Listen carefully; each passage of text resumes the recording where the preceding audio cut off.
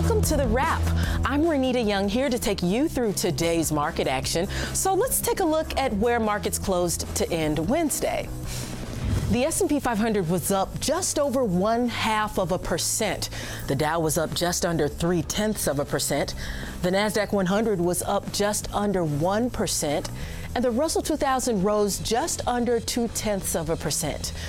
Stocks finished higher after the November FOMC minutes indicated that Fed officials see smaller rate hikes coming soon, and that some officials were concerned of the impact the rate hikes had on the economy. The next FOMC meeting will be on December 13th and 14th. Now let's take a look at the leading and lagging sectors on the day.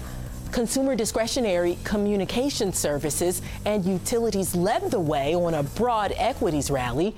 The only laggard was energy, as crude oil fell back below $80 a barrel. Let's take a look at more stocks on the move. Deere & Company shares spiked to an all-time high after reporting a strong fourth quarter. Revenue grew 37% year over year and beat estimates by nearly $1 billion. Deere said its books are sold out until next year.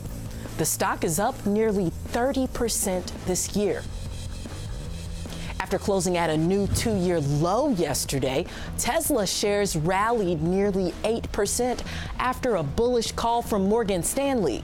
The analyst said the slump this year has gone too far and sees value, placing an overweight rating and a $330 price target.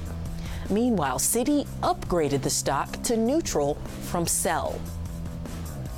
And Autodesk was the worst performer in the S&P 500 today, closing down nearly 6% after its earnings were in line with expectations.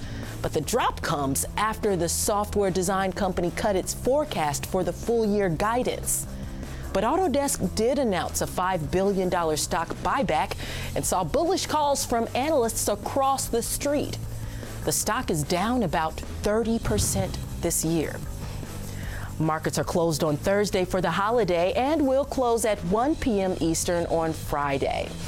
That'll do it for The Wrap. I'm Renita Young, and remember to tune in 24/7 to TDAmeritradenetwork.com. Have a happy Thanksgiving.